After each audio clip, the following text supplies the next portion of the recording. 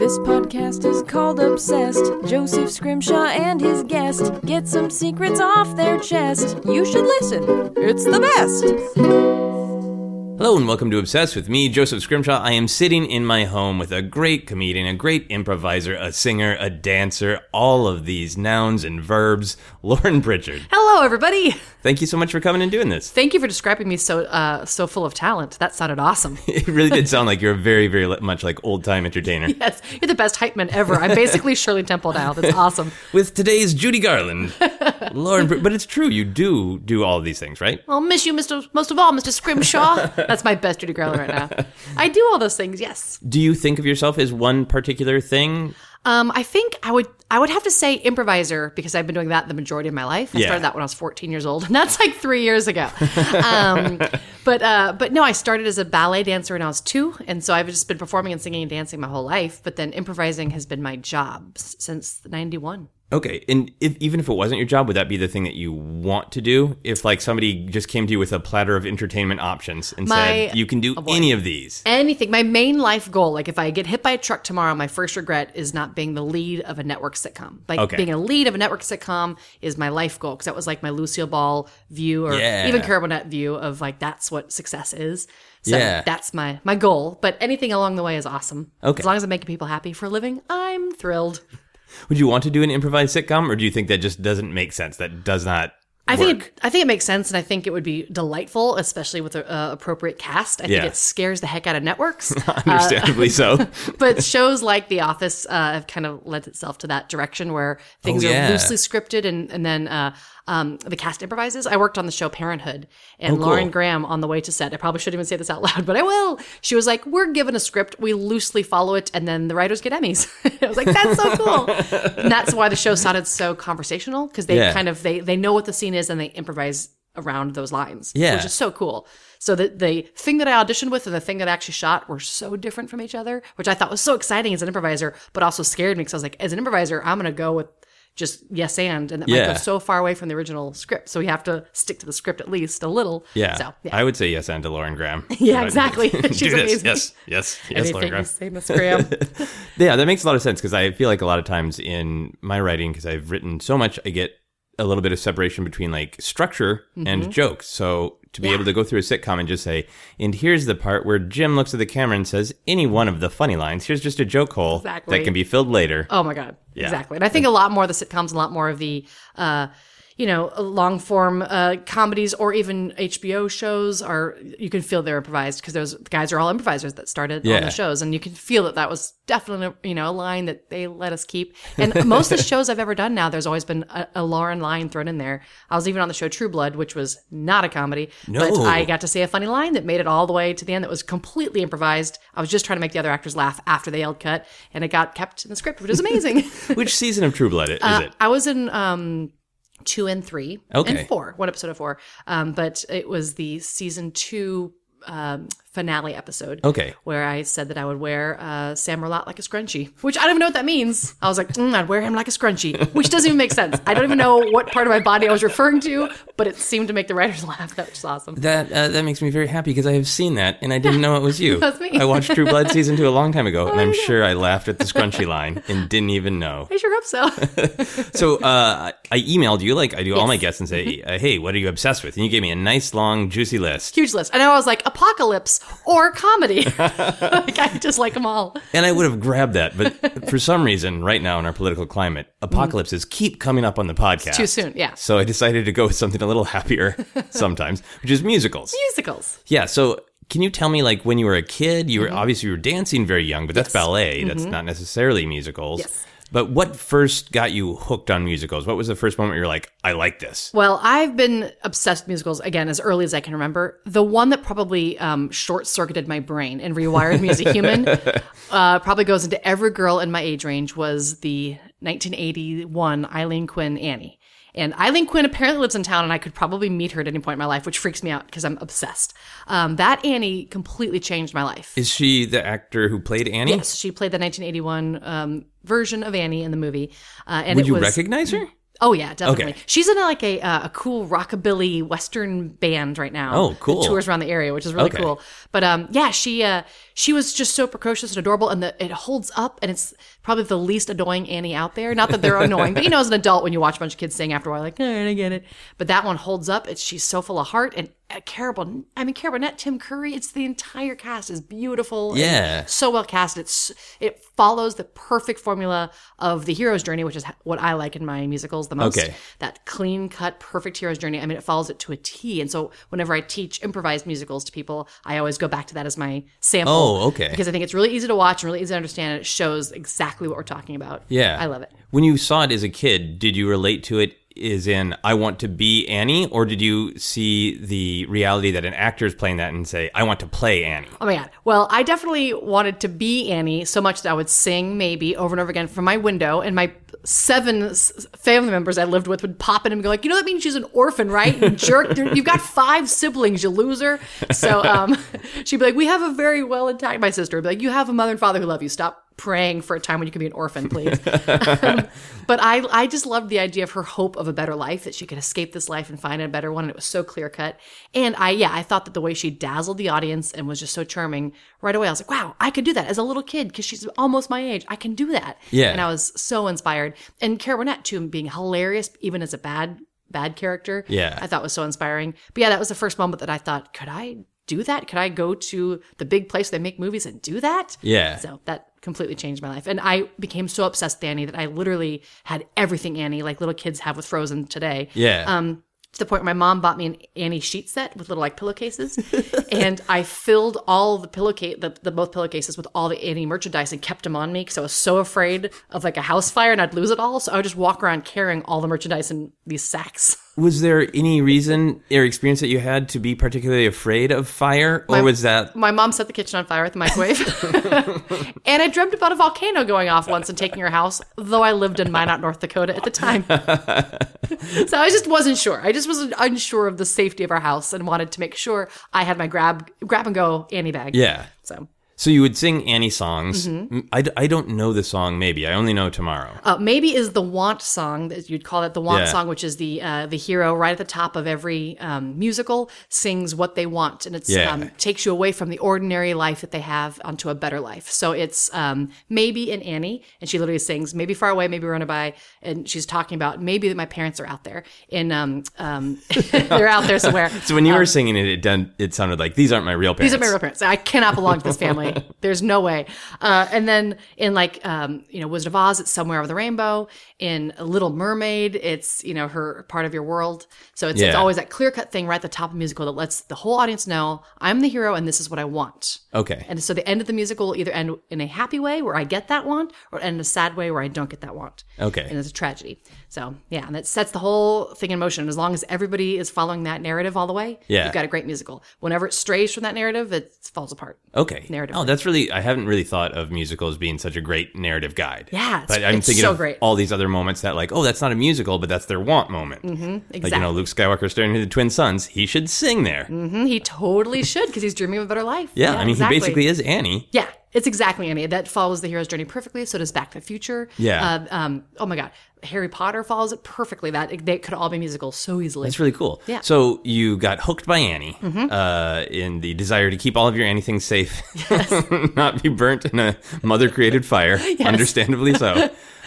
Did you ever fall out of love of musicals, or did you continue to like them, like in difficult, like teen years when other people are judging what you like? Did you still like musicals? I've always loved musicals, and I've gone through phases where I've kind of fallen out of, not love with musicals, but out of fashion with them. Like when I became really immersed in improv, I kind of started falling away from musicals a little bit, so I lost track of what musicals were cool and hip. Okay. But I've always loved them. I will say Annie didn't love me, because my goal in life was to be freaking Annie, and I knew I could do it because I looked like her. I had like the little freckles and the little I had the perm and everything, and a slightly reddish hair. And I auditioned for every Annie that came through town, but I was nowhere near adorable enough. And I also didn't have stage parents. Like, my mom put me in dancing, but that was as far as her knowledge of how to put a kid in a musical. How to be like like a stage mom, yeah. Right. So all these other kids that would show up had, years of professional training, and they didn't just sing with a record in the basement. And they had headshots. And I had a picture of me in my bathing suit holding onto an orange in the front yard for some reason. And looking at it now, it's creepy that was even out there. I don't know why. My mom was a model growing up, so she's like, "We'll just put you in a bathing suit and hold an orange in an orange tree, and boom, that's your headshot." And it's from really far away, and I look kind of uncomfortable. And that was just my headshot. And so you just look like a lost child. Yeah. Like this would be a poster that would go up if you were actually missing. I was a kidnap victim at that point, yes. And my mom would just kind of handwrite the resume and kind of name a few of the local things I had done. Yeah. When these other kids were like, she was the Kraft cheese child. And I was like, I was in my school's production of How the West Was Really Won. And I'd also get really nervous because I didn't have the confidence of these stage kids. They were bred for entertainment. And I was just like, I just love Annie. So I would get really scared. I would nail it in the car on the way. And then the second I got in that room, I would get really soft and quiet, be like, baby, fly away. And they'd make it a little louder, please. And I would just start to cry.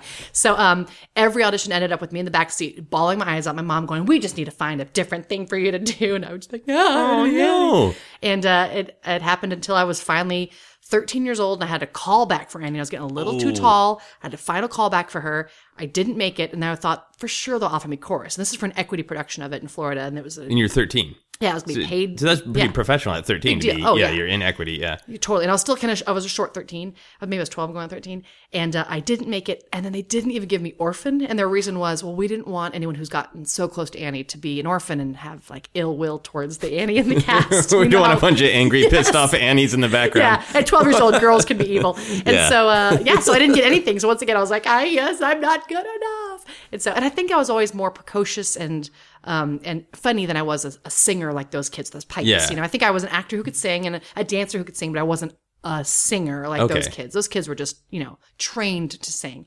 And I had a cute little voice, and that was about it. I wasn't Annie. Now that you are older than 13, yes. and just barely, just a couple years, and you have a lot of like theater experience, you could put on a production of Annie where you just played Annie, right? Yes, I would love to do an adult Annie. I have been Annie for Halloween. There's been some funny Annie versions of adult versions out there, but I guess now my hope would be to be Miss Hannigan. And I think I could nail a Miss Hannigan now in the future. But the way my brain works, I thought, okay, well now I have to kind of rest the theater thing for a while. I'm still in equity, but I'm going to kind of rest it. In my fantasy life, here's what I'm going to follow the Lauren Graham track. Okay. Where I'm going to land on a sitcom, become a star, and then I can do any production of anything because Broadway will be knocking on the door. That's right. That's my goal. Meanwhile, I'm just getting older and sad. But yeah, because you're not alone there.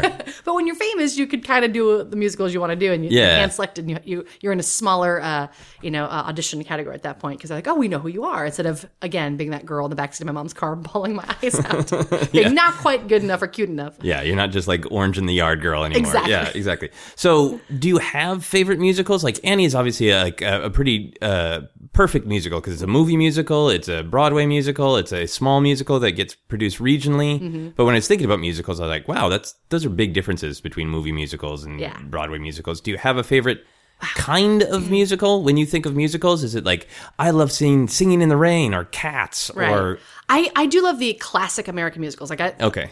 Annie kind of falls into that category. And I think Thoroughly Modern Millie was kind of one of the last of that exact kind of genre of like, it's a classic American musical. I love those. I love Guys and Dolls.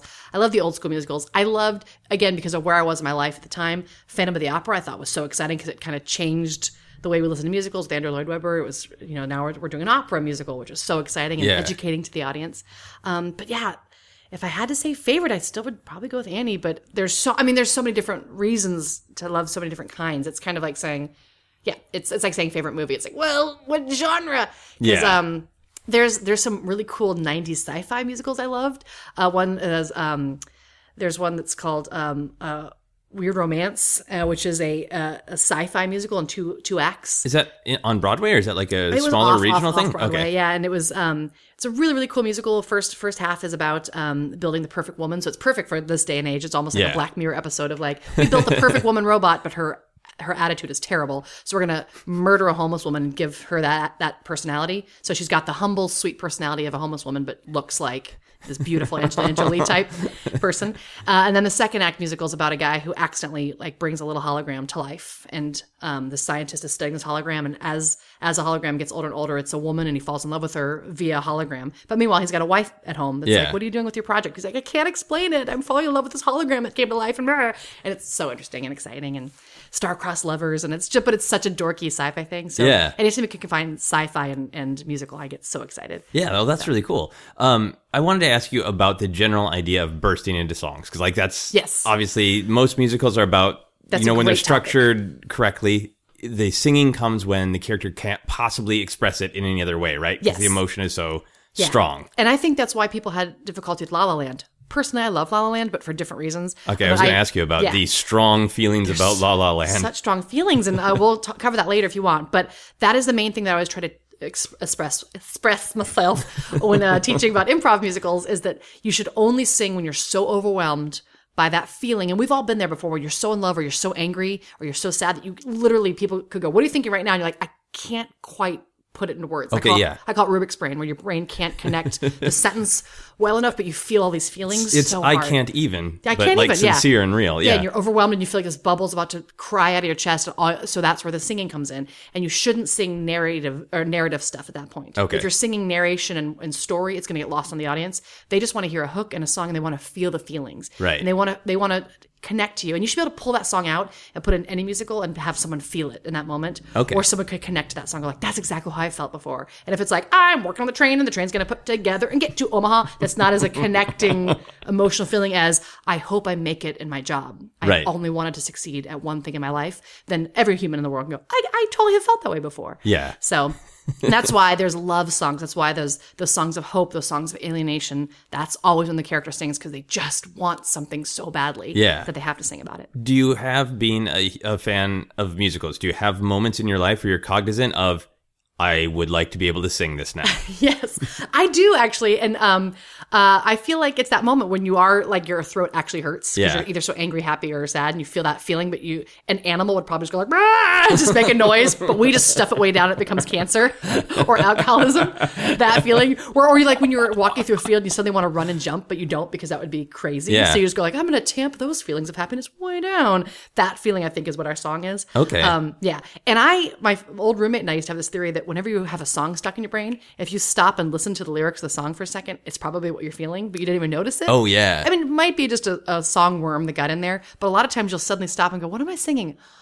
And you realize the song you're singing is actually how you're feeling. You didn't even notice it. Yeah. I want to go to Omaha on a train. On a train, yes. Wow. So do you remember any like specific moment, or like, is it work stress? Is it relationship stress that gets you to that point where a song should explode? I remember a first kiss that I remember knocked my knees out so hard from underneath me. When I turned around, I literally saw stars. And in that moment, I felt this like well of emotions. This was, a long time ago. Yeah. But I started laughing. I just started laughing on the way to my car and then crying because that's all I could do, because there was so much emotion like coming out of me that it felt like just a complete brain explosion. And I was like, that would have been a perfect place to be like, I love him, and just start singing. My knees are gone beneath me, whatever. I love that as like almost an emotional reset. Yeah. Like, does not compute, must cry, must laugh, must sing. Exactly. Must dance, must do all the things. And you feel it. You feel when you're singing those songs or when you hear those songs, because you actually feel tingles in your body and you feel kind of cold and warm at the same time. That's that song that touches you. Yeah. I love that. Well, it's cool to see that you have such a great understanding of the structure and the power and the connection of musicals from teaching it as like an improv thing. Do you have life lessons, like the way that you look at life has been shaped by musicals? Mm-hmm. Definitely, yeah. I think so. I think there's always that, I think the feeling of ordinary world, like when you stop and look around and go, this is the ordinary world that I'm in right now, but I don't like it. And I feel like I'm different from everybody else. Everyone else seems to be okay with their position right here, but I feel different than this group. I need to get out of here. Yeah. And I think everyone who lives in LA can relate to that because everyone else is like, yeah, I looked around in your hometown and went, I'm not like these people I need to get out. Or people in their office feel that feeling. And I think that's drive and passion, which is exciting. And I think that's what we can follow from musicals. And then you say what you want out loud to yourself or to the world, and then you go for it. And you either make it or you don't. You meet people along the way that take you on your journey. Yeah. You finally meet up against that one bad guy who tries to take it all away. And if you succeed in life, great. It's the happy musical. And if you don't, then you're in the tragedy. What are tragic musicals? I mean, Les Mis is Les a great Mis, one. right? Rent is pretty darn sad. Is Chicago? I don't think I've seen Chicago. Sad. Chicago's sad. Yeah, any musical that ends with the person being dead or imprisoned is pretty sad. Or just the person not getting what they wanted in life, which is just easy to just be like, well, that's sad, and I learned a lot. And that's the cool thing about modern day musicals is they really brought a lot more of that in there. But even Oklahoma, which is a parody of silly romantic musicals, has a horrible death scene in the middle, and then they sing about poor Judd is dead. But he, literally, a guy gets stabbed in a lover's, defensive quarrel. Yeah. And then they just sing about it. It's really sad. So the lesson there is just, no matter what happens, if you sing about it, it'll be a little better. Yeah. And maybe. Big River has a couple of those tragic moments and sad moments. And yeah. Yeah. So, you have a connection and a fondness with the classic musicals. Mm-hmm. Do you think, talking about La La Land, do you think the classic musical can come back? Or is it always going to be a weird experiment? Like, I like La La Land, but I enjoyed it as a weird experiment. Mm-hmm. I enjoyed it as the same way I enjoy Crazy Ex-Girlfriend, too, is it's bringing musical theater back to a generation of people who might not know about it or appreciate it or even understand that they could like it. So I enjoyed it. I also enjoyed it for the escapism of it. The reason I loved it is the same reason other people probably like the movie Love Actually, and I hated it, is that where you are in your life, that moment you saw it, and the experience that you had when you saw it changes the whole perception. Yeah. I saw it with my best friend, one of my best friends who loves musical theater. She's very romantic also. She's a singer-dancer type, and we saw it in a movie theater packed with people. It was beautiful on the big screen. People were gasping in excitement around us. They loved it so much. And it was just, and where I am in my life, it's been a rough couple of months for us in LA. And it was like escapism. It was just a beautiful love story to a city that I love so much, Hollywood. It made it look shiny and, colorful and beautiful. And I love any story and musical that, touches on the, if you would have taken this path and not this path. Yeah. That thing makes my heart explode because of Weak in the Knees guy. And because it makes you think if you had ended up with Weak in the Knees guy? Yeah, or just that like when you're young and you're in that, because she's very young. And that's the other thing too, is all my 30 and 40-year-old old fart friends are like, yeah, you hated it. It wasn't Moonlight. I'm like, yeah, it wasn't Moonlight at all. It was not even kind of in the same category as Moonlight. Don't look at it that way.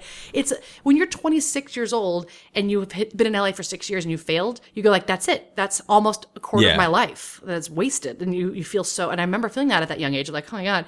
And so at that age in your life, when you feel like you're all washed up, that's really terrifying and sad and dramatic. And I think 20-somethings probably really felt great and related to that. Yeah. So. Yeah.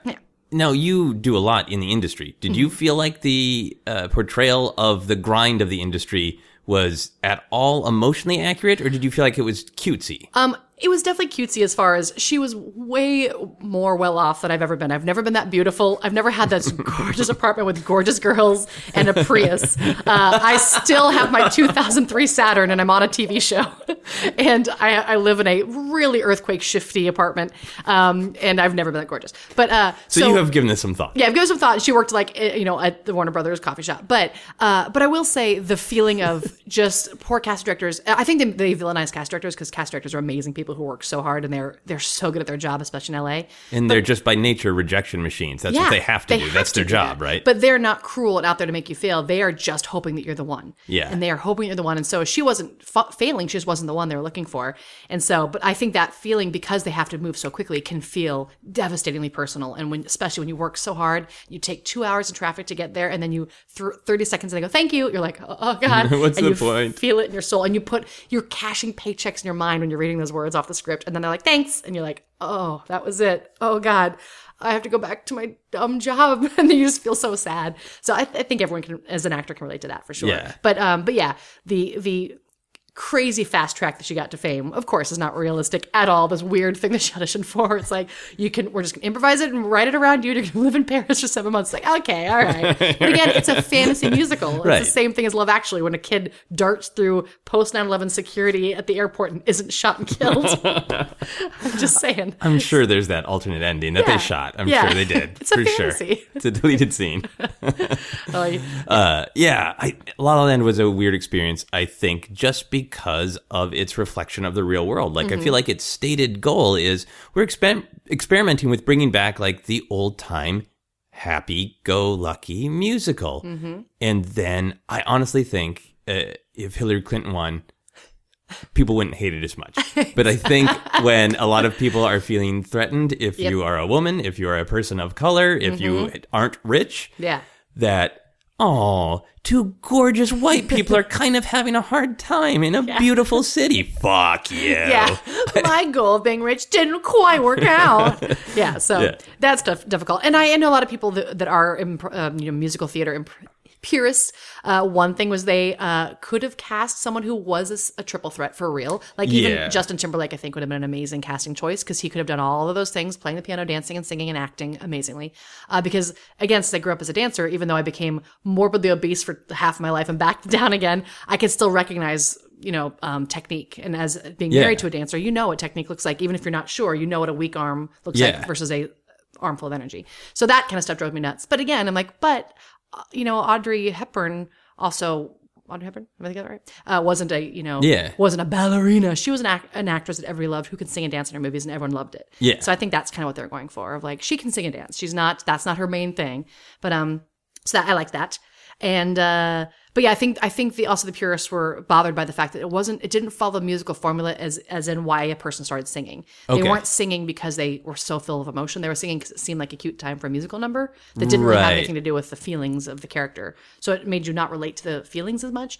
But I loved. I thought Emma Stone's solo, the For the Dreamers Who Dream big solo audition moment. That song is beautiful because she was emoting so hard, remembering this time in her life that she felt these emotions. And I thought that was really cool. And whenever they sung live in the room, I loved it because they used music theater voices. You could hear them live. So when the two of them are sitting at the piano doing their duet, and when she sang that, they were doing it live in the room, which I loved. Really? All the other ones were canned because you could tell because people were singing really soft and kind of not a way that you would even be able to hear them across the room. That drove me nuts. Yeah, so. Yeah. There's a lot of that whole whisper talking in acting in general right now. So then to whisper sing does take away a little bit from the big show stopping. Like, that's pretty far from Ethel Merman. Yeah, if you're out there tap dancing on a mountain and you're kind of whispering your lines, it's like, wait, now it sounds like you're in my ear, but you're really far away from me in the park. I'm confused. The hills are alive with the sound of music. I have to ask you about a specific musical because my wife loves it. Okay. It had long been a sort of sword of Damocles hanging over my head that I had to watch this musical, and I finally did on her birthday, which is Newsies. Oh, yes. Do you like Newsies? Well, here's the deal. I liked Newsies a lot because I remember at the time thinking that's kind of a male Annie. And I know one of the fathers of the children on the Disney Channel show I'm on was in Newsies, which is crazy.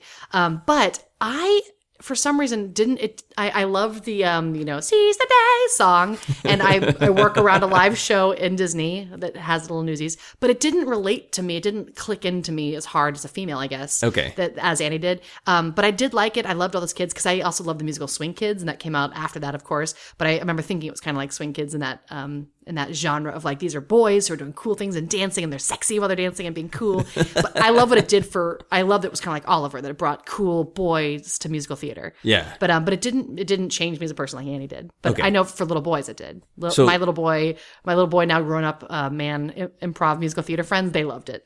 Oh, really? Sure. Like a lot of the guys that I know that do improv musical theater love that musical because they're like, that's my first experience as a 13-year-old boy seeing guys sing and dance and it wasn't stupid. Okay. But if you were presented with an option of like, hey, somebody wants to take you to go see Newsies live, would you be like, or would you be like, yay? I would definitely go see it. I was just presented an option this Thursday to go see Matilda, but I have to work, so I'm super bummed, which is like also an all kids musical that's not Annie. But I'd see any musical I possibly can. I love them. I would go anytime to see any musical. Okay. And then afterwards I'd have a long, intensive dinner and talk about it like I did with Amelie. Saw Amelie the musical. My boyfriend's like, I love that, right? And I was like, did we? Let's talk about it. We're going to have to discuss this a little further before throwing love around. Yeah. I was thinking a lot because of La La Land about that idea of bringing musicals back. Not just as like this, like Moulin Rouge had this big splash. Oh, I loved it, yeah. Of being like, oh, it's a musical. But it never seems to sort of restart to making it a solid genre. Right. So I was thinking about that. Do you think there ever could be, like the Marvel movies have done, like an interconnected universe of musicals? Would that work for you? Or do you think musicals must stand on their own? That would be really exciting. I don't know. I mean, so every genre, You mean that would like the characters would go on to the next sequel and just keep going? Yeah, like be Annie, but then she would go to the South Pacific or something. Universe. Well, I feel like they almost kind of did that back in the Duck Soup era and the old timies. Like I feel like old timies they sort of did that where it wouldn't necessarily be the exact name of the character, but you knew that character went on to the next story. Yeah, Powell and it would be kind of still play that same character type, but in a different musical every time. Right. They just have a different name for no reason. It's almost like they were just in Witness Relocation. Exactly. Yeah. Like, it's the same guy again. It's the same guys on the same track. It's basically the Brendan Fraser track of knowing your type, and then you just play that type. And the second you don't play that type, your movie fails. So yeah, I think you could do that, but I think it'd be really exciting. It would be like Crazy Ex-Girlfriend, I guess. Would you? Yeah. Yeah, I love Crazy Ex-Girlfriend. Would you go to see a movie, like a modern movie that was almost like an ironic mashup where it was like the characters of Singing in the Rain, but also the characters from Cats, but also the characters from Chicago, and trying to see them all mashed up together? Yeah, I think I have seen that. I think they call it Forbidden Broadway. They do in New York. They do all sorts of shows that are mashups and basically parodies at the end of the year for the musicals. Of all of them coming together and playing together and just making fun of the. It's a great CD. Check it out. If you love any of the musicals that are on the CDs, you'll see that they get together and just basically make fun of, like, they even made fun of the musical Once, which I loved. I love it. And I do a parody improvised musical of it called Twice. Just me and one guy with our guitars. And we play that we're both from a random place. We have random jobs and we fall in love, but we can't be together. And, but if you go on Forbidden Broadway, they have a really funny parody of it where they're just making fun of it and mashing it together with other musicals. Cool. So, yeah. Do you like Cats? I liked Memory. I sang it because that was the audition song you had to sing if you're a female in the 80s. But the actual musical itself, I remember I didn't see it on Broadway. I didn't see the big Broadway tour of it because we were poor white folk from Florida, poor white trash.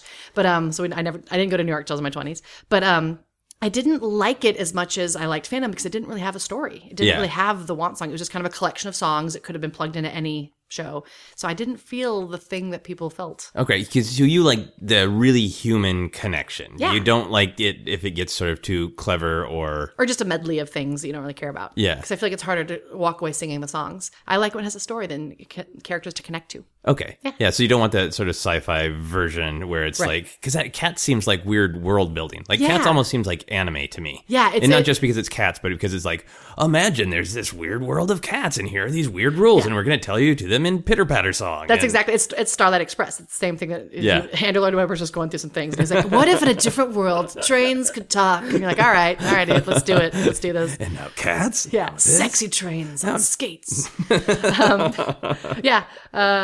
I don't know. Is there any story that you have ever seen, like a movie or a play or something that you loved but thought this should be a musical? So we were talking about, like when you're talking about Annie, and I was thinking of Star Wars and other things like... Oh, man. We were just talking about this the other day. My boyfriend and I literally were just discussing this should be a musical. God, what was it? I'll have to get back to you. You'll have to add an addendum at the end of this. But yeah, I think any of those strong... Yeah. I think Star Wars would be a great musical. I mean, and I know there's been parodies of it. Yeah. But I think anything that has a strong central character that goes on a journey could totally be musical. Yeah. And then do you feel that way, like the reverse? Would you see like Oklahoma Not the Musical, where it was just like the straight story? Oh, yeah. There was a really fun show that I did in the 90s. It was probably like 94. That was called La La La Lauren, which was we take a genre and do it as we take a musical show that we all know and do it as a straight genre, and then take a straight genre and make it a musical. So was this an improvised? It was an improvised show. Okay. So we just basically swap halves. So we did Grease as Sam Shepard. And then we did Apollo 13, the musical. So it was really fun, just to take the genres and flip them. Yeah. Really fun. So, yeah. Oh, that's awesome. That's awesome. Yeah. How do you go about convincing someone who doesn't like a musical that they do? Or do you feel like it has to hook you? You have to have your Annie moment. I just tell them they're a hateful person, they're dead inside, and we can't be friends anymore. No, I think that a lot of people, even if they don't think they like musicals, will find one that go like, oh, but that's one. I know that my boyfriend's sister-in-law loves Miss Saigon. Like when she hears it, she just bursts into tears because she's a mom, and so that completely just resonates inside of her. So I think they just haven't found the thing that makes sense to them yet. Just like girls can watch, some girls, not all girls, oh my God, that sounded terrible, but some girlfriends might not get sci-fis or action movies with their boyfriends until they find the one they go, oh, that one I liked, because they can relate to it.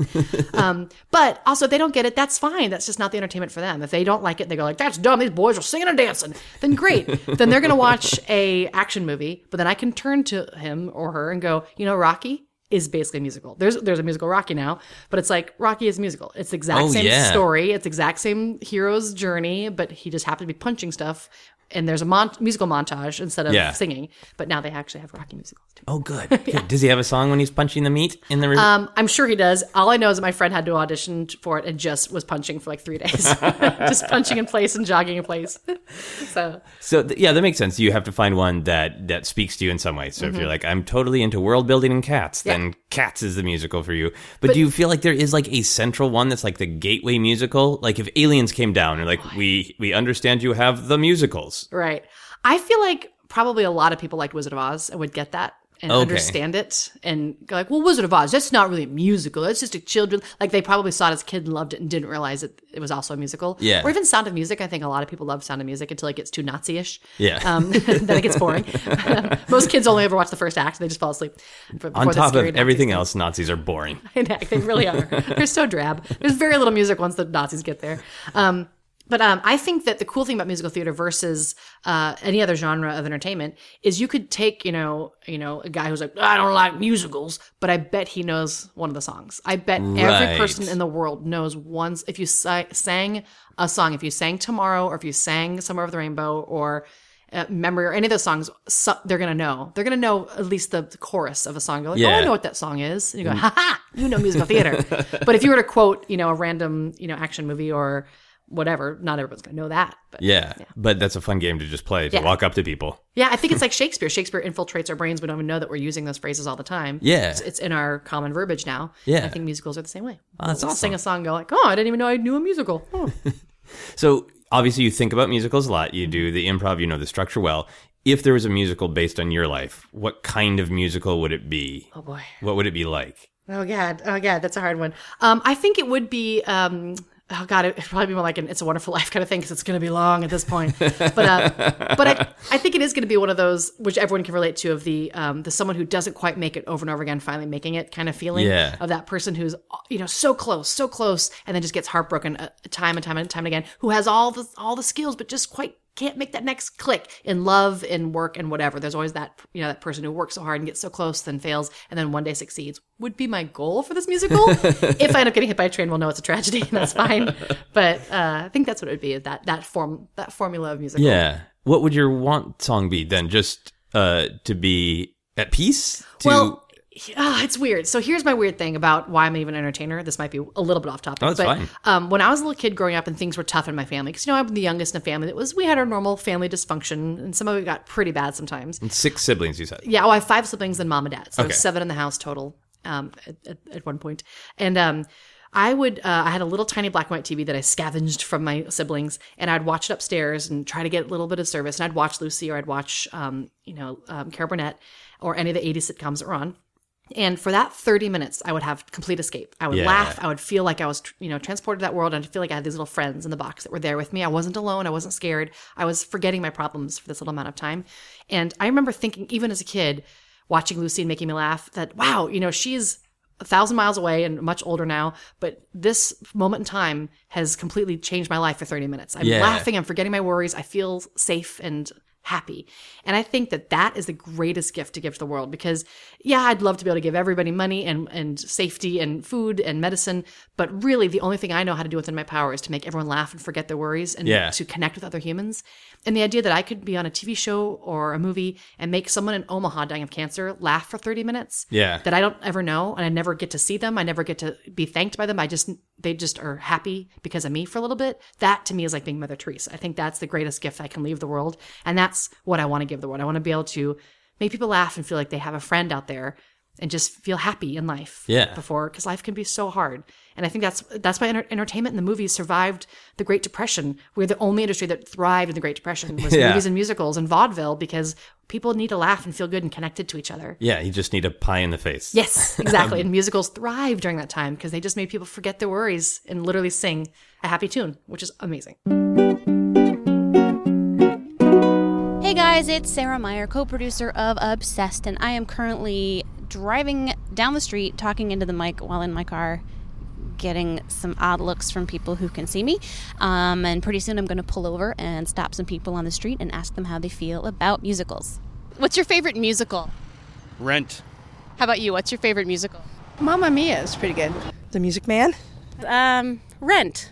I mean, I guess I can only say Annie because I think it might be one of the only movies that I owned, so I watched it over and over again. Can you sing a song from it?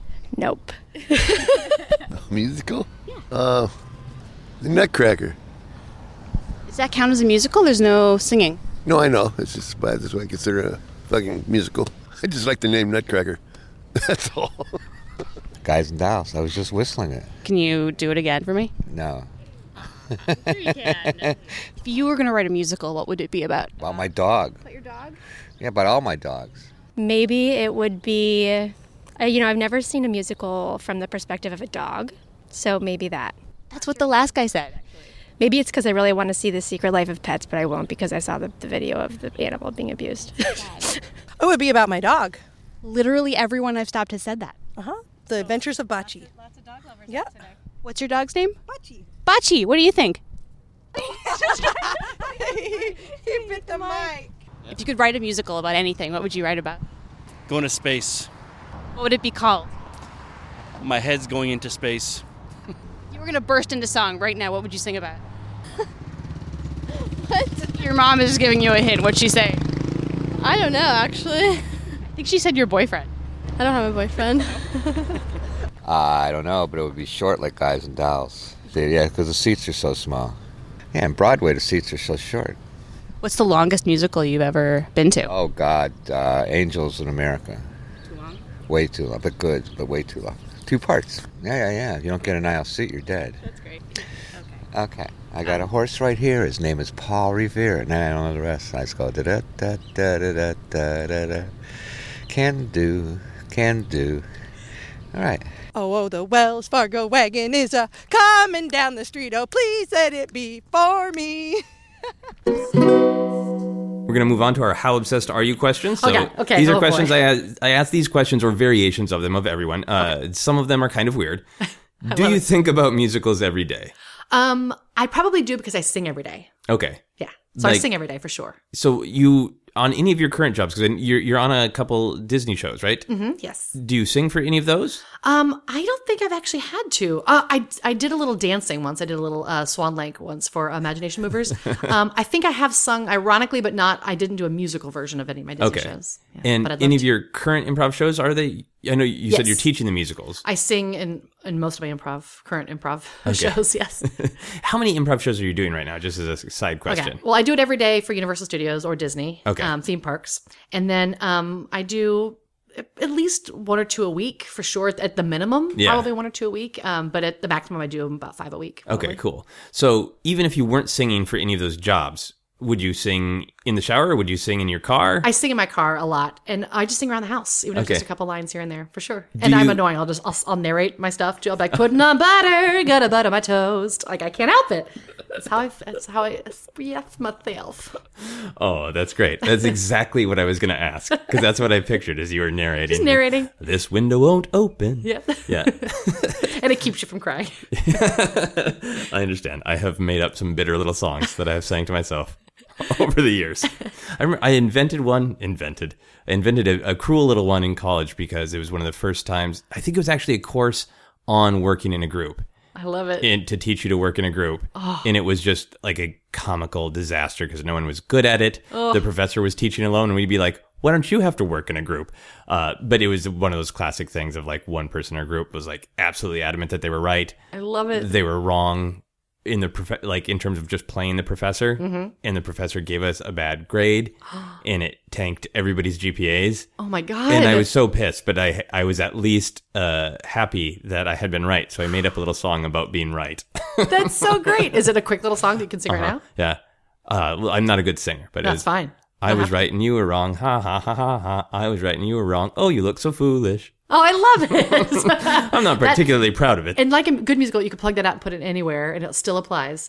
It's a want song. Yeah, and that what you just said was amazing. A lot of people say I'm not a good singer, I'm not a bad singer. That drives me nuts because I feel like if you can talk, you can sing. Yeah. And I was told a few times in my life, I'm sorry you're not a singer. And I feel like that's ridiculous because think of Macy Gray. Macy Gray made her whole career out of not being a great singer. Yeah. Like, I try to say goodbye and I choke. I try to walk away and I stumble. And you know she wasn't on the high school chorus. She probably didn't make it, but she made a whole career. Or Louis Armstrong. Like, it's like, that's not even words, but it's so emotional and it's what they're feeling. And so I feel like if you can sing and if you can talk, you can sing. You just elongate your words and you are a singer. Yeah. My problem is being tone deaf. That's all right. Which is hard. Well, you know what? I have tried. I love Frank Sinatra. I love Frank Sinatra. He was my hook into liking musicals, Right. of the 40s, 50s, 60s. And I have, being an actor and a comedian, gotten cast because people really want those skills Right. in musicals. I have been in 4 musicals, and I've told them at the top, you can't sing. And they're like, we'll work with you. Yeah. And then somewhere down the line, they're go, like, oh. He meant he cannot sing. Well, that's when you go to Patter songs or you go to Hamilton and you rap sing it. Man, I never had the rap option. I would have loved the rap option. Oh, my God. One was a children's musical, and they just decided, we don't care. Oh, they don't The care. children don't You know. were a boy. They It's loved fine. you in the musical. I'm sure. I got to fall down. It was fine. Would you break up with someone who hated musicals? No, because I'm almost positive I've dated people who hated musicals. I've just dated people that were worse for so many other reasons than that. So, and I have very low standards. I'm like, you're fine. You're a male. You're breathing. You're fine. So no, I don't think I would, because I feel like you're allowed to love and hate things. And again, another reason La La Land was weird. Like, he didn't have to convince her that jazz was cool. She could be like, I just don't like it. That's fine. I think art forms are okay because people connect to different art. And that's totally fine. Yeah. Because I liked guys who liked sports, and I didn't necessarily understand it, but I liked that they liked it. Right. So. But it's so cool that your understanding and your liking of musicals, as soon as we started talking about it, you went to like the deep thematic points. So like, if somebody just liked football, you're like, oh, that's your want song. Yeah, exactly. You want those people to win at the football. Well, what I love about it, when you ask someone why they love football, they'll often say, because I feel like I'm a part of something big, which is the same reason I think religion exists in small towns, because Yeah. I'm a part of a community of people who all like me automatically because I'm wearing the same jersey. They always go, they're an underdog team. I'm like, oh, so you like musicals because you love the underdog who comes to win. They also love teams when it's their hometown and they feel like they belong to it. Like, especially, that's why the Green Bay Packers have such a faithful following, is because they literally own stock in them. They own them. They're part of their family. And that feeling of like small town making big and beating the big guy is like, that's every musical. Yeah. You're describing every musical. Yeah, the Chicago Cubs should have sang tomorrow after they finally won. Yes. The sun came out tomorrow. Would you have a musicals themed birthday party? Oh my gosh. I totally would, and I can't believe I haven't yet. That's amazing. I've had musical themed parties before where people come in and bring a song and just sing it. But having wow. musical themed birthday parties is a great idea. You might be invited to my next one. Oh, I in will October. happily come, and you'll see how tone deaf I am. That's such a great idea, though. Would you steal a ticket if it was your only way to see your favorite musical? Totally. I know. I'd shiv a guy in the back. No, I don't know if I'd steal a ticket, but I would definitely, wait at the last minute and see if there was last minute deals. I don't care if I'm sitting behind a pillar. I've done that before where it's like, okay, I'm just going to rush it and get there and see if there's any seats available, or I'll, even scalp it or whatever if there's something I love and I really want to see it. But I probably wouldn't steal it from someone who deserves to see it. Okay. I feel like that it isn't honorary to the art form, and karmically it would, the building would collapse or something. What if it was clearly like a karmically bad person? Really bad. Where if you wanted to take it to see this amazing musical, Oh, boy. and then you saw them just do something shitty. They just... Boy, that's just a moral question. Like, am I a thief? I do believe in justice. So perhaps if this person slapped a baby across the face with the ticket, I might take the ticket. Like, you don't deserve this. I'm going to change the question and ask it again. Would you steal something from a baby slapper? Yes, definitely. If you were creating a time capsule and you could only put one thing in there, would it be a musical or would it be some other form of entertainment? Oh my God. Well, didn't we what was the song we put on the record? We put a song on the gold record that's still flying out in our universe right now. But that song just escapes me. I just heard it the other day. Boy, would it be musical? I mean, I think, gosh, if we could, that would be really great to try to put a music like 1776 or some ridiculous, we're Americans, we're people, I don't know. But just for your own like the personal... Music Man or something could probably show what humans are to alien life. I don't know the full plot of Music Man. Doesn't somebody come to town and he's all shifty? An alien, basically. Yeah. Oh, really? Yeah, he's basically a snake oil salesman. But I don't know. I don't know if it'd be a musical. I think there's probably so many more important things to put in a time capsule. But yeah, there's got to be a good one to put in there that would show the rise and fall of man and heart and humanity. Maybe I've got to write that, the time capsule musical. But for your own just personal, what you think is important, would it be I Love Lucy or would it be a musical? I think, well, that's a really good question. I think a musical or just even showing music would probably be my first choice over a play because music is also universal. Every country you go to in the world has music of some kind. And I think it's the only way to convey emotion to people who don't understand it. Yeah. And I think that if you are foreign and you don't understand a lick of English or whatever country leaves this time capsule, you would still understand the feelings by the sounds. I think, right. Okay, cool. if you understood emotion. If you heard someone say an incorrect fact about your favorite musical, would you correct them? I probably would in a lighthearted, rompy way, the same way anybody would if someone goes like, well, Luke Skywalker was Jewish. You go, well, first of all, I don't know if that was ever proclaimed, but not factual or not a part of the plot. So yeah, if somebody said something horribly inaccurate, I'd probably joyfully be like, well, actually, but not in a way that make them feel bad. Yeah, I am not a fan of the whole well, actually thing. Yeah. It comes up a lot in the geek community, but you said it in such a bright, sing-songy way. It didn't bother me at all. Well, that's a hard thing because I don't like being corrected. And I one time dated a guy that my family, after we broke up, was like, he always corrected you. I was like, oh, he did? I didn't even realize it. Oh, no. But so I don't like being corrected or made to feel stupid at all. But I think I'd be excited to together be like, oh my gosh, I don't know if you've never known this, but there's a really cool factoid here actually that we can learn together. Yay! If I can do it in that way, that makes them not go like, well, you. So, because you don't want to be that guy. Yeah. I would love, though, to hear an actual well, actually song. Oh my gosh. Performed by somebody as talented as yourself. It is really like, well, what you said is really, really incorrect, and it's really troublesome, so. Well, actually. ... That's great. When someone comes to your home, can they immediately tell that you really like musicals? They will know that I like music. I have a ton of musical instruments all over the house that don't really get played enough.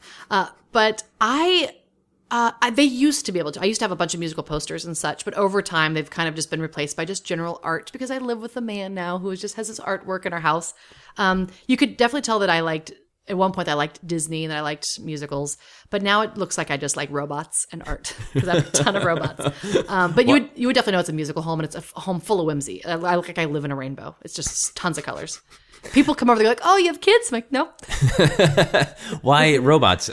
Your partner or no, me. I love robots, and I started kind of getting into collecting just old tin wind-up toys. Oh, cool. And when I was a teenager, and then slowly over time, people slowly started giving me tin toys. It slowly became just robot specific. But I also love sci-fi's, 1950 sci-fi especially. So that kind of became my other thing. And I love robots in general. Like, I'm so excited about robots taking over.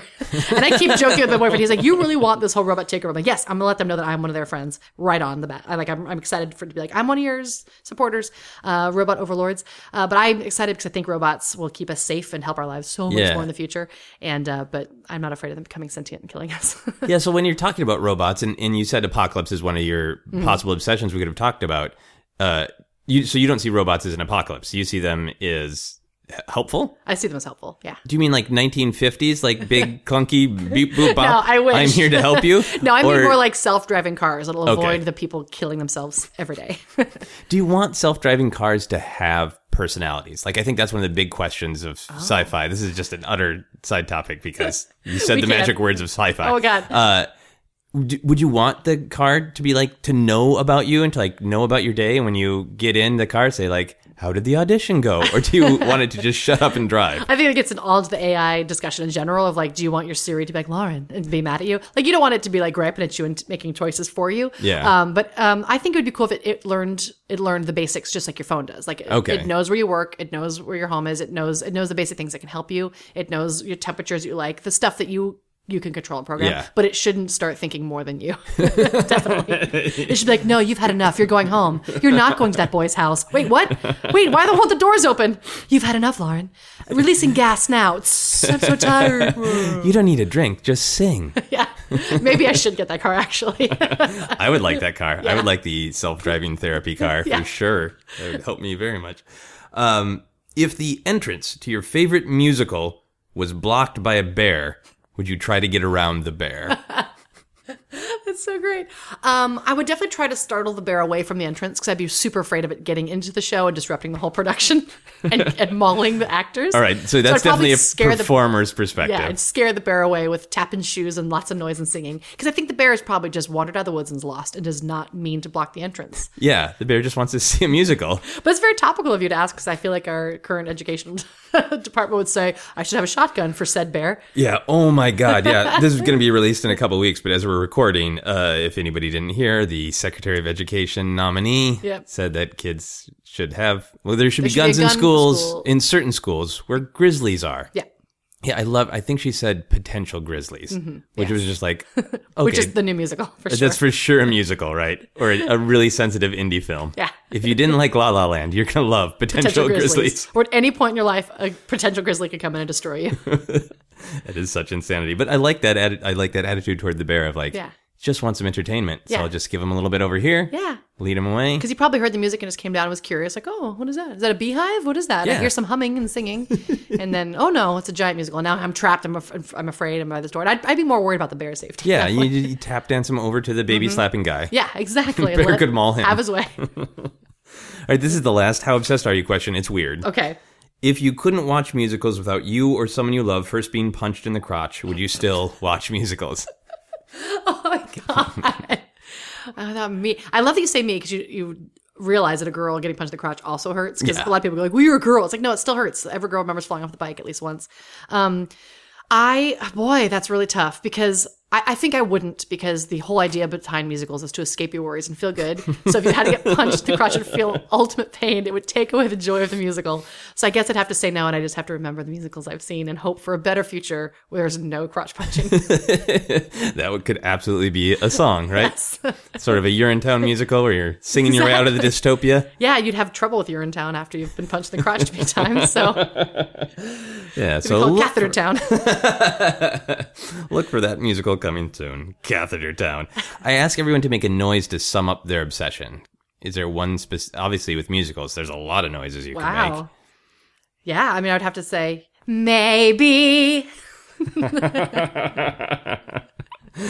That's great. That's great. It's not a noise, it's a word, but you know. But a very noisy word, right? Because it's a beautiful song and has so much power. I have been rating people's obsessions. It's on a scale of 1 to 7. Wow, let's 1 see. to 7. I'll say 1 to 7 wants. I love how you called it a want song. Yes. 1 to 7 wants. I think you are about like 4.5 obsessed with musicals. I would say that's true because I think there are people, especially my musical theater friends, who sleep, eat, and breathe musicals, and that's their whole life goal. So since my passion is not Broadway, I think for sure 4.5 is a solid obsession. Yeah, because you're interested in them as a part of the larger package of entertainment. Yes. And I love that you know, like, the themes and the roots, but you're not all about like the exact details of I can rattle off the keys of Music Man or that kind of thing. Exactly, yeah. So and I'm aware of my limitations. What limitations? Oh, just as far as like that I can't play every role out there, and that that there are people who are made to be on Broadway. Okay. And perhaps one day will be, but perhaps not, and that'll be okay. Yeah. I believe that you will star in Catheter Town. Do you have anything you want to plug where people can find you on social media, all that kind of stuff? Sure. You can always find me at Lauren P. Comedy on Instagram and on Twitter. And I perform at Comedy Sports, Improv Olympic, and UCB. And also a great musical, if you haven't seen it, to check out on YouTube that combines my 2 favorites that I was in, was Fellowship, the Lord of the Rings musical that a lot of our common friends, including Brian Bradley, Matt Young, all those guys, Ryan Smith, we're all in. And it's a really fun combination. Just get the soundtrack online. It combines the wonderful world of Lord of the Rings with musical, and it follows the hero's journey perfectly. It's a beautiful musical. Yeah. And is it all you guys on the album? No, the album, I played the understudy for Pippin, and I went on to go on for Pippin for the 3rd run of the musical. But the original recording is Kelly Holden Bashar. Okay. Yeah. Cool. Here's some quick plugs for the show, and then we'll do our final questions. Excellent. You can follow me on Twitter and Instagram as @Joseph Scrimshaw. You can follow Obsessed Podcast on Twitter as @ObsessedPodcast. For info on all my upcoming shows, you can check out my website at josephscrimshaw.com. In particular, we're doing a live episode of this very podcast in Los Angeles on Friday, February 10th. It's going to be all about Rogue One with special guests Mike Drucker, Riley Silverman, Matt Belknap, and Clark Wolf. The tickets are on my website right now. There are 2 ways to support Obsessed. You can back us on Patreon and get exclusive bonus episodes every month. For full info on that, that, go to patreon.com/Joseph Scrimshaw. Or you can give money to all the podcasts on the Feral Audio Network by shopping through our portal. Just go to feralaudio.com, click the Shop on Amazon button, and some of the money will go to Feral Audio. If you were going to go to Amazon right now through our portal, what would you buy on Amazon? Feral Audio? I'd buy whatever supports you, Joseph. Oh, God. I love it. I've just been downloading all sorts of stuff on Amazon right now, all the new shows that are out. So okay. So you buy television? Yes. Mm-hmm. Do you watch normal television or do you just buy it? I'm obsessed with it, so I watch it. It's my life goal. But I watch it all. Whatever show people are talking about, I always want to see at least once, so I know what people are talking about. Oh, wow. So you keep your finger on the pulse. Yeah. Regardless of whether you think you'll like it? I always want to see it, and even if I know I'm not going to like it, just to see what it is, also to make that decision for myself, but also in case I get an audition for it. I like to be aware of it. Smart. And also as an improviser, you have to be kind of aware of all the genres out there in case you get it as a suggestion in a show. Right. Yeah, that's a fun challenge for somebody who's improvising all the time. Like, you have to know everything culturally, don't you? Yeah, I've been turning my boyfriend on to Buffy, speaking of which. He hadn't watched them. I was like, you haven't seen Buffy? What? And I showed him once more with Feeling the Buffy musical, which is amazing. That was the first episode I ever saw. So I hadn't watched Buffy, and then I heard so much build-up, and then I watched the musical. I was like, I have to watch this. So good. I did. Again, combining sci-fi and musicals. I love it. Cool. Here are the final questions that don't have anything to do with your obsession, but Great. they can if you want. If there was ever a stamp of you, what would you want your pose to be on the stamp? Oh, God. I think it'd be a clown face, big open mouth, like I can't believe I'm on a stamp. Yeah, like a cheesy headshot. Like, oh my gosh! Like the headshot I didn't have as a kid that I always wanted. The headshot that would get you Annie? Yeah, exactly. Nice. Or me just dressed as Annie. I would love that. With no explanation. Not at all. If you could do improv with any comedian, living or dead, who would you want to do improv with? That's really great. I would love to have done it with Robin Williams. I know a lot of my friends got to do it with Robin Williams, which would be really, really cool. I think Tom Hanks would be just naturally amazing at it. I think he'd be so funny. And I would like a mashup of Steve Martin, Tom Hanks, Alec Baldwin, those guys all together. Just so fun. I think it'd be so great. Okay, so just older, sometimes husky voice man. Yes, exactly. And and I think that'd be it for now. Yeah. Nice. The final question for everyone on the podcast is, what is happiness? Oh my gosh. Nice, easy question. Such an easy question. I think what is happiness is being alive and appreciating it. And I think doing what you do, loving what you do every day. Yeah, is huge. So I think that is happiness. When you're getting ready for your day, when you're putting around in your house or in your driverless car, that whatever you're singing about is a happy thing. Yes. Yeah, I think as long as you're doing what you love every day, you're doing it. Yeah. Because a lot of people always go like, well, once I get to this, once I lose the weight, once I make the money, once I make that, it's like, no, you have to be doing it every day. If you're doing it every day of your life, then you're fine. Because that's exactly why I keep working in the theme parks. People always ask me like, why do you keep working in the theme parks, making people laugh when you are on Mad TV? I was like, because I love it. I love making people laugh. Yeah. That brings me joy every day. So. That's awesome. Yay. Thank you so much for doing the podcast. Thank you so much. That is our podcast. Bye. You've been listening to Obsessed. Joseph Scrimshaw and his guest shared some stories with the rest. Rate 5 stars if you're impressed. To help his show go on and last, listen to Joseph Scrimshaw's Obsessed Podcast.